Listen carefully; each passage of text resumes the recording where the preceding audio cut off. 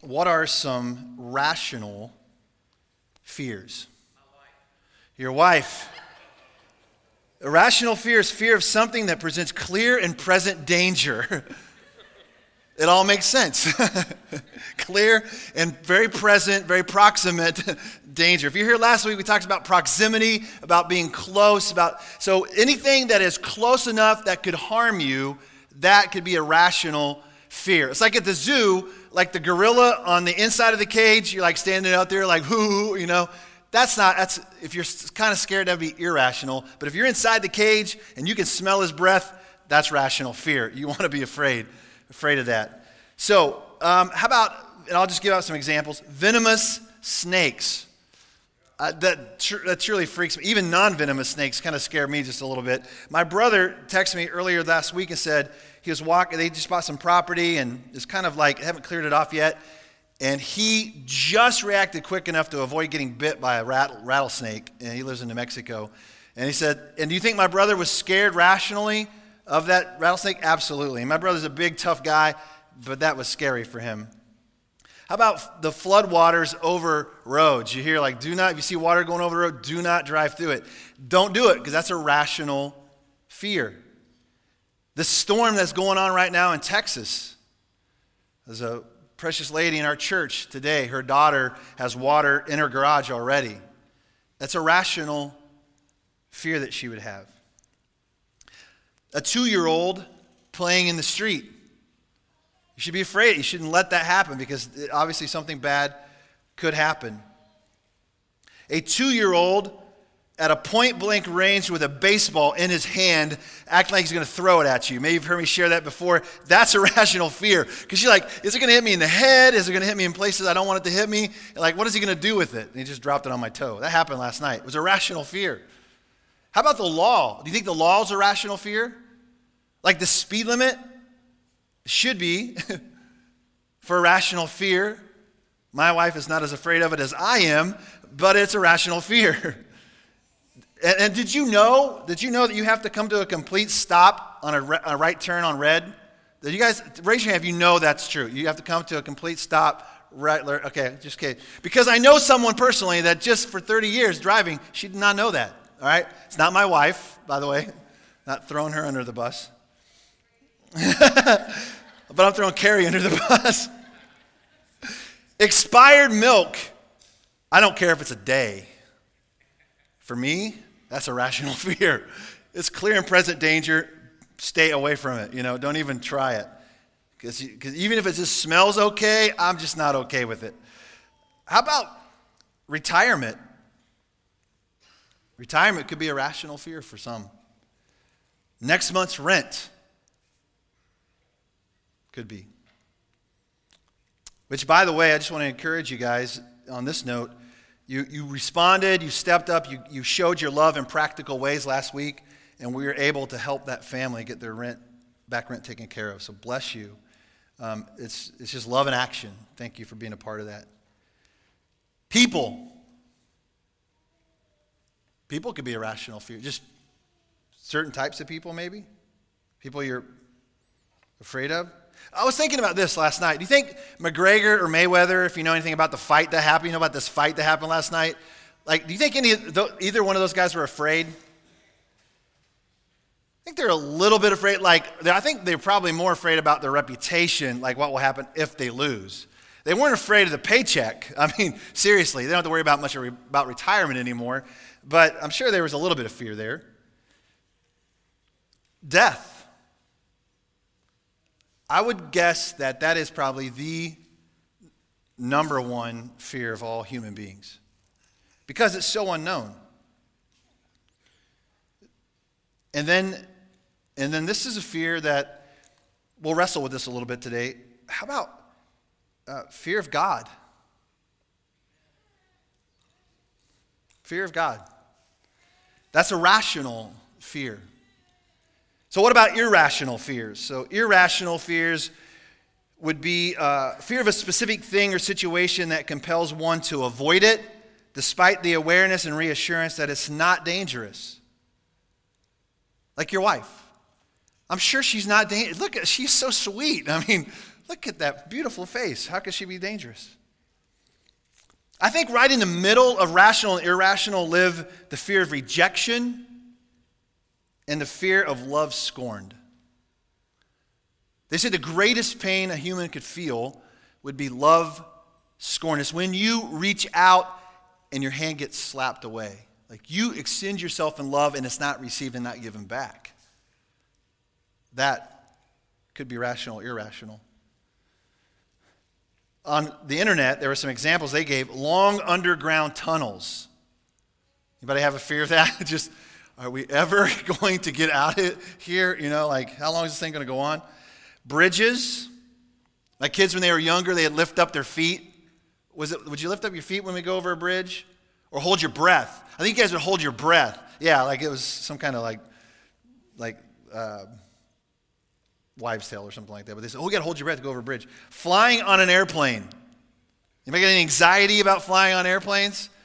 My dad was like late 60s before he even got on an airplane. He said, I didn't lose anything up there, and I'm not going looking for it.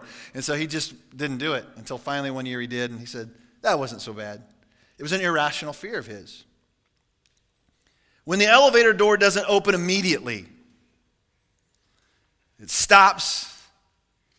And just for a moment, you think, oh no, I should have brought my water bottle with me. Do I have my phone? Is it charged? Do I have a signal? And then it opens. You're like, whew. Escalators? Anybody? Irrational fear of escalators. I know some people that are afraid to go up or down them. One time my little brother, he was afraid, and we got him to go on the down one. And as soon as it started going down, we run up to the top of it and watched him go. No wonder he has a fear of it, right? We just freaked him out. Open or closed doors in your room. Maybe. You have to have certain doors closed, certain ones.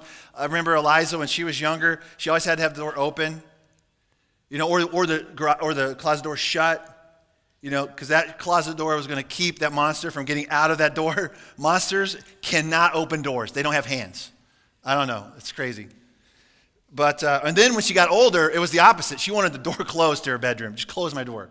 It's funny how those things change. Holding babies. Do you know that's a irrational fear for some people? I, on the other hand, love holding babies. It's like, give them to me. Let me hold them. Maybe I should have an irrational fear of it. How about this? People. Maybe our fears of people is irrational. Maybe our fear of death is irrational. And then I would venture to say that our fear of God, when I mean fear of God in an irrational way, is that he's going to crush you somehow. Like he's just waiting for the right moment. And he's like that boogeyman in the video. He's going to step on you. But real quick, I do want to share this about fear of God in a rational way. That Scripture talks about it a lot. There is a lot of Scripture about having a holy reverence for, a respect, a high respect for God. So when I say this fear of God, it's a high respect, live in reverence towards Him, living in an awe of Him. And so listen to just quick examples in Scripture. And we're not going to turn to all of them because we just don't have enough time. But I want to give them to you so that maybe you can think about them later. Deuteronomy chapter 6, verse 13. And I'm reading from the New International Version of the Bible, the NIV, and you might have a different translation, but it's going to sound fairly similar. It says that, fear the Lord your God and serve Him only, and take your oaths in His name. Make your promises, make your commitments in God's name. Fear Him, serve Him only. In Joshua chapter 4, God demonstrates His power. He splits open the Jordan River so that the people could cross over to the promised land in order so that the people would see God's powerful hand at work so that they might always fear Him.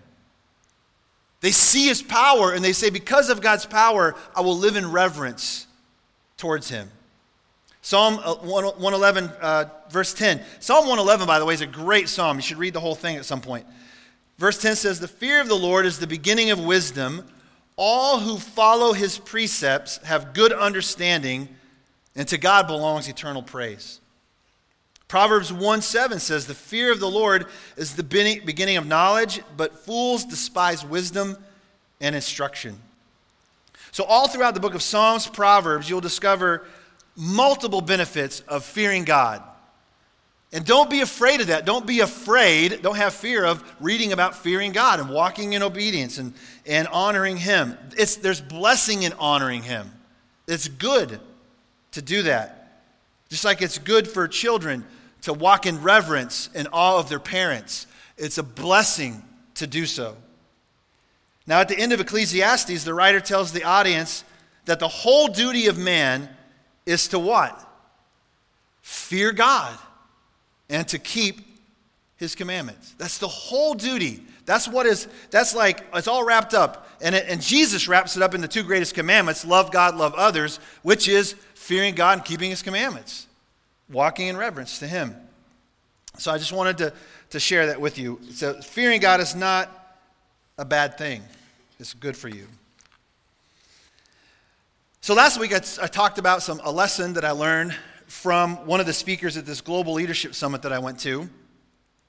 And this is some lessons from the second day. I went back and I listened to this guy named Gary Haugen, and he is the CEO and founder of the International Justice Mission, IJM. It's a worldwide agency rescuing victims of violence, exploitation, slavery, and oppression. Like, that's his job, is to rescue people out of these difficult places. His job is to rescue people who are living in rational fear every day of their life. And so he's got a calling to do this. And he wrote a book called Just Courage. And I think it's just in a couple different ways. It's just courage. It's what's going to require. Or it's right courage. God's great expedition for the restless Christian. I don't know, you're bored with your faith? You want to get some excitement in your life? Join up with them and start rescuing people who are living in incredible oppression all over the world. Here are a few. So, because he talked about fear. He talked about fear because fear is the thing that keeps people from engaging in these kind of activities and really just jumping in to serving. And so he talked about a few things about faith. Here's some quotes that he said. Fear undermines love. And we saw it on the video. It's fear that comes against and tries to destroy love. He said, I have to learn to defeat my everyday anxieties. We might have some anxiety right now, the fact that it's raining really, really hard outside, and we have enough rain already, and you're worried about your basement or getting home. Who knows? He asked this question, do I know what scares me most deeply? Do you know what scares you most deeply? Fear is the silent destroyer of great dreams. These great plans that you have had for your life, the things that you want to accomplish, but then fear seeps in, like, really? Can you really do that? I mean, is it really going to happen? What about this and what about that? And fear causes us to focus on self. And when we are focused on self, it drowns out love. I personally, as a result of listening to this guy speak, was thinking about this thought. I think fear messes with our love for the Father. It messes with how we love one another. And it messes with the love that we have for the calling that He has on your life. I'm a personal witness to this. It's a great segue into to share with you the greatest fear. Now, this is a selfish fear, but I want to share it with you because I just want to be vulnerable with you. The greatest fear for me as the pastor of this church is failing. Failing. And think about it. I face my fear every single Sunday that I get up here and preach. It's me failing personally, and it's the church failing. And we become another statistic of the many churches that start and don't last in America. There are many of them. There's a graveside full of them. So I know my own inadequacies. I know my own propensity to not finish well, or not to give it all, or not to show this persistence or whatever, when you start to get tired, or when fear starts creeping in, when the voices start telling you, see, I told you couldn't pull this off, because I was told. There's no way you can do it, Brady. There's no way. And there's a time in my life, just even recently, where I started to believe those lies. So what about you? What's your greatest fear? Now, we're going to all participate today, okay? Thanks for being here. You're all going to get to participate. So let me ask you this right now. If you don't have a bulletin with one of the tear-off sheets with you, and so if you're a greeter, an usher, or just someone that's involved in helping us do ministry here, I want you guys to help me out. If you don't have one of those sheets, one per family's fine. If you're here by yourself, you need one. But if you don't have one of those sheets, raise your hand, okay? All right. So let's make sure Joy will go grab some. Okay? If you don't have a pen to write with, raise your hand. All right? So we got some back here? Okay. Jennifer, would you go back and grab some pens? Let's make sure everyone has. Okay, so here's what I'm going to want you to do. This is one way. Keep your hand up if you don't have something to write on yet. Okay? So you got a few up here. My encouragement is that everyone does this, okay? Now, you can, for fear, choose not to participate. I'm not going to call you out. But I want you to, for one, fill out the front of it to let us know you're here. But on the back side of it, I want you to, if there's 2 of you together or 3 or whatever, write down names. And I want you to write down what it is that you are fearful of. What's your fear? What is your greatest fear? What is the thing that scares you most deeply? Okay, we need a bulletin up here. All right, we're going to have some writing music. Okay.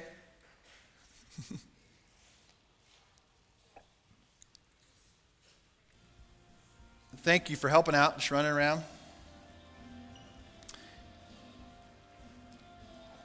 Okay, I want you to,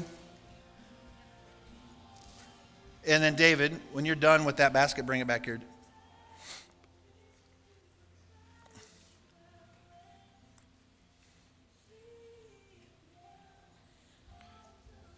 If you're with your family, maybe you can discuss it with your kids.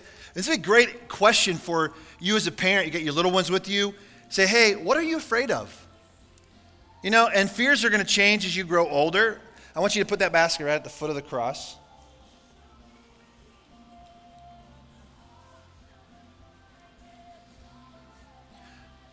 Talk with each other.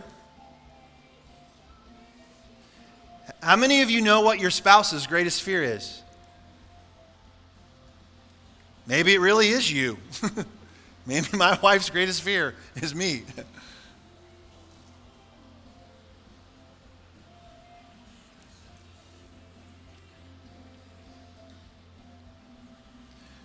I'll give you some time to think about it and to participate.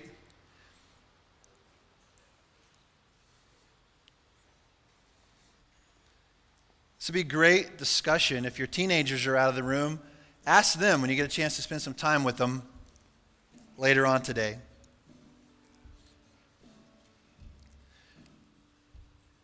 And kind of a side note, I really encourage you to take what you learn and don't just leave it here when you leave. Like, talk about it as you go.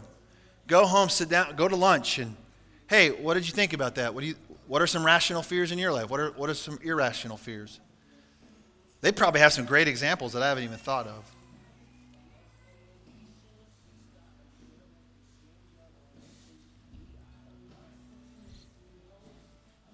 Okay. You can go ahead and pull the music out. Here's what we're going to do with those pieces of paper. When we do communion at the end of the service, everyone's going to stand up. We're all going to go to our right. And when you walk past, there'll be someone standing over here holding the offering basket. So if you came prepared to give, you'll drop your offering there. But your attendance sheets and your fears all get piled up at the foot of the cross. Does that make sense? Offering in the one basket, drop your fears into this basket, and then we'll pick up the elements, and then we'll go back and do it together. So what does the Bible say about fear? I mean, it says a lot about it. There's tons of verses about fear, or do not be afraid, do not be anxious. Some scholars would say around 365 different references to that topic alone. One for every day, right? There's no way to process through all of them, but I'm going to share just a few of, we talked about the fear of God, and this is like, what do you do with fear? This rational, irrational fears that we have. Psalm 23:4 says, even though I walk through the valley of shadow of death, or the darkest valley, it says, I will fear no evil. And the reason why is because God is with you, and his rod and his staff comforts you. Like he protects you and guides and directs you. Psalm 34:4 says, I sought the Lord, and he answered me. He delivered me from all of my fears. We saw in Isaiah 41:10 on the video, so do not fear, for I am with you. Do not be dismayed, for I am your God. I will strengthen you. I will help you. I will uphold you with my righteous right hand. And then just a few verses after that in Isaiah 41, it says, for I am the Lord your God, who takes hold of your right hand and says to you, do not fear. I will help you. Isn't that a cool picture of proximity? God said, I will walk with you, I will hold your right hand, and I will help you. Friday night, I was walking into the high school football game, which, by the way, there were a lot of people there. It was a beautiful night, and I run into a lot of people, but I ran into this police officer. It's a local police officer here in town. And he said, man, my faith is wavering, Brady. I see kind of the ugliest parts of humanity, and it just really causes me to be jaded. It really gets to me. And I need to get back. I need to get together with you. But every time I see him, he tells me that. Why do you need to get together with you? It's like, man, let's do it. Stop talking about it. Let's do it. Let's get together and have a conversation. I said, but in the meantime, I had already written those two verses down, and I had it in my wallet. I said, just here, read this. Because my guess is he walks in some rational and irrational fear in his job. And so hopefully it was a helpful tool. Okay, so what about the New Testament? What about the New Testament? We looked at some Old Testament passages, but what does the New Testament have to say about it? And I'm just going to focus kind of in one little area or a couple of areas actually, but really about what Jesus had to say to his followers as he was getting ready to leave. He's preparing them. He's getting them ready. He's getting ready to be crucified. He's going to be in the grave for 3 days. He's going to rise again. And can you imagine that they had some rational and irrational fear during that time? I mean, like all of a sudden life just completely took a turn for the worse. And it's never going to be the same again because their leader was gone. And Jesus was trying to prepare them. So in John chapter 14, he is reminding them and teaching them about some things that they really needed to hear right then, and probably they didn't really think too much about until afterwards. But I was reminded of this passage of Scripture yesterday when we went to Libby's mom's funeral, Joy's grandma. It was precious. It was a precious time just being there with them. And in this sermon, he was talking about Jesus reminding his followers that he was going away to prepare a place for them. And in John chapter 14, verse 1 through 3, he says, don't let your hearts be troubled, so don't live in fear, because I'm going away to prepare a place for you, and that not only am I going away to prepare a place for you, I'm going to come back, and I'm going to take you with me to be where I am. That truth alone, if we let that resonate deep into our hearts, that God has a plan, even in my death, he's preparing a place for me, and that I don't have to be troubled by it. That truth alone can help us walk through this valley and this deep fear that we have of the unknown called death. He tells them not to worry because the Holy Spirit's going to come, is going to live in them, is going to help them remember what Jesus is teaching them. You may think, I walk out of church and I'm going to forget what he said. I didn't write it all down. There's that one thought I thought was cool, but I didn't write it down. Just ask the Holy Spirit to remind you. Ask the Holy Spirit to teach you what it is that I really need to learn from this today and how do I apply it to my life. See, that's very crucial to know that we're not alone in this thing called life. Because when we start to get fearful, we need to face these lies that come into our head with God's truth so that we can live fearless. It's the difference, fearful to living fearless. And then he says in John chapter 14, verse 27, and I say says on purpose. I don't say he said, because I think he said it then and he's saying it to us now. He says, peace I leave with you. And then Jesus says, my peace I give you. And I don't give to you as the world gives. Do not let your hearts be troubled and do not be afraid. And then at the end of this conversation he's having with them before he prays these amazing prayers in John chapter 17, right at the end of John chapter 16, he tells them, in me you will have peace. So in Jesus you'll have peace. No matter what's going on around you, no matter what's happening in your world, you can experience his peace. But in the world, which is the broken cisterns that the song was talking about, chasing after things that we think are going to supply all that we need, but we realize they're broken and they're really not going to satisfy us. He says, in the world you'll have trouble. In me you'll have peace, but in the world you'll have trouble. But then he uses that great phrase, but he says, I have overcome the world. And it really made sense to them later when he rises again from the dead and he conquers death. And that is the greatest way to overcome the world. The world can throw anything it wants at you, but as a follower of Jesus, in the end, it doesn't really matter because you win. You could lose everything here on earth, but gain everything in heaven. And you might think, oh, that's just kind of pie in the sky, Brady. Does it really work? It's got to work because that's our hope. Our hope is that he's gone away to prepare a place and he's coming again for us one day.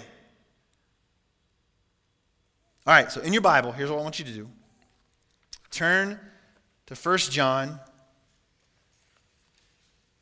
Now there was John, the Gospel, Matthew, Mark, Luke, John. And then 1 John is towards the back of the Bible, right before 2 John, right before the last book, Revelation. So look at 1 John. Same writer, just writing at a different time, so a different audience. And it's an incredible passage of Scripture that really just hits this idea of just love. And we talked about it in the video. Love, love, love.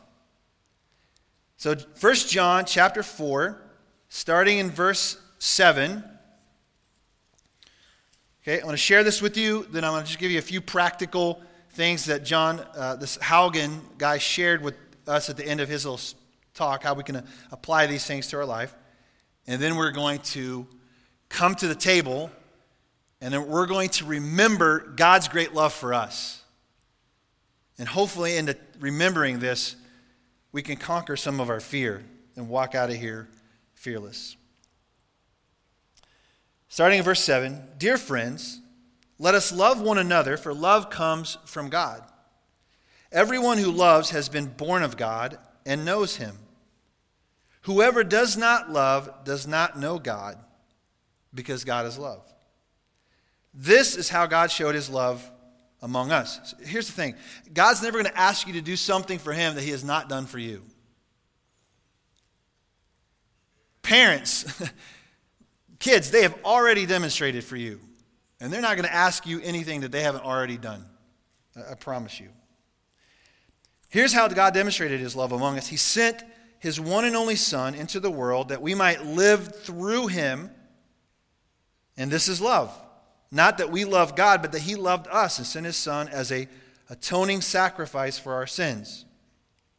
Dear friends, Since God so loved us, we also ought to love one another. No one has ever seen God, but if we love one another, God lives in us, and his love is made complete in us. You want to know how to make God's love mature and complete and perfected in your life? Then love each other. That's it. That's how you do it. We know that we live in him and he in us because he has given us his Holy Spirit, and we have seen and testified that the Father has sent his Son to be the Savior of the world. If, huge if, anyone acknowledges that Jesus is the Son of God, God lives in him and he in God. And so we know that we rely on the love that God has for us. So if you acknowledge that Jesus is the Son of God, you believe in him, you put your faith and trust in him, God's love lives in you, and then he wants to live his love out through you. I met a guy just earlier this week. I went in and we gave him some groceries. We blessed him. I prayed for him and his little boys. And I said, hey, man, are you a man of faith? He's like, oh, I don't know. I believe there's a higher power. I'm just really not sure. I said, yeah, that's great, but who do you say Jesus is? I mean, I didn't say it with arrogance, but I said, man, who do you say this Jesus is? Tell me about Jesus. Oh, I'm not real sure about Jesus, man. I don't know. But this passage of Scripture says if we believe that he is the Son of God, his love lives in us. And I said, you know what? You may not have met Jesus, but by the power of Scripture and by the power of the Holy Spirit, Christ lives in me through the power of that Spirit, and now I'm here. So Jesus is here in your apartment. Jesus just gave you some groceries. That's worth an amen. Come on. All right, now, am I saying that I'm Jesus? No, but am I a representative of Jesus here on the earth? You better believe that I am. And you better believe if you're a follower of Jesus, you are too.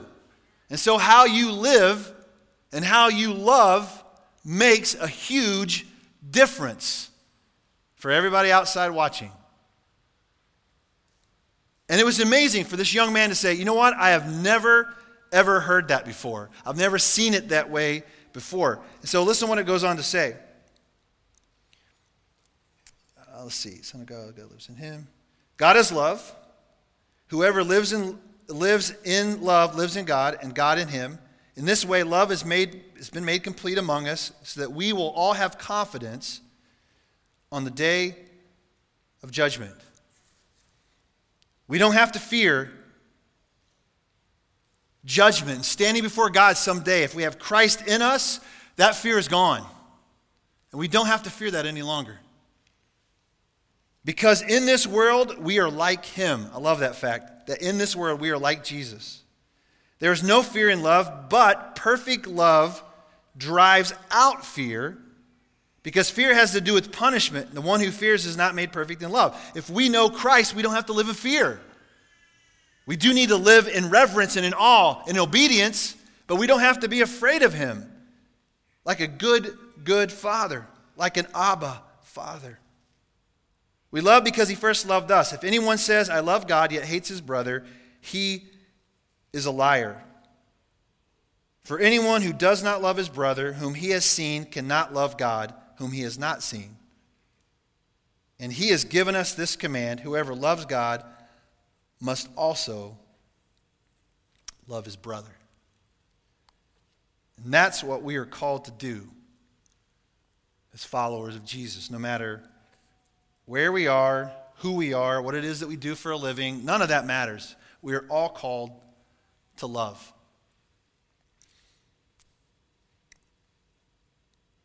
So here's some practical steps as we get ready to finish with communion. Once the band, go ahead and come on up. If you are serving communion, go ahead and come and get ready.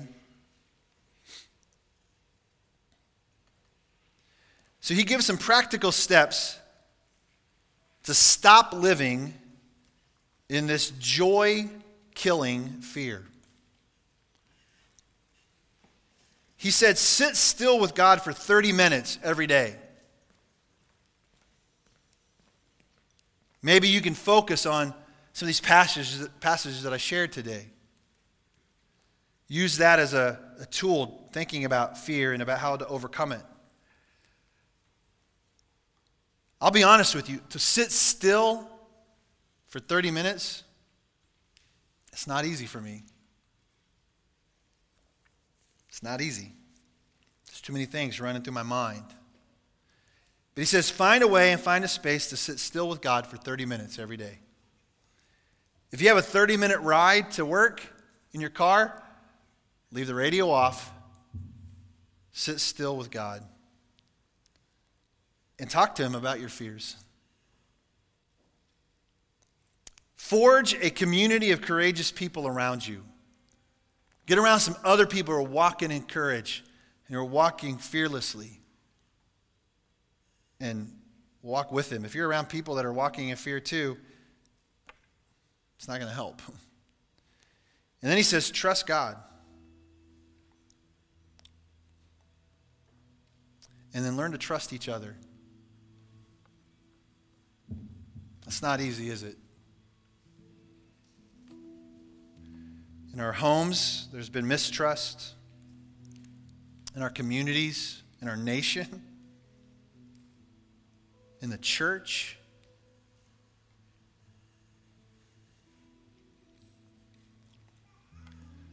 We've got to learn to love and to trust each other.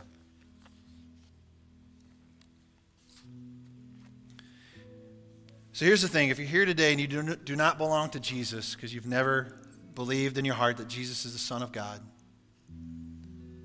you can do that right where you're at.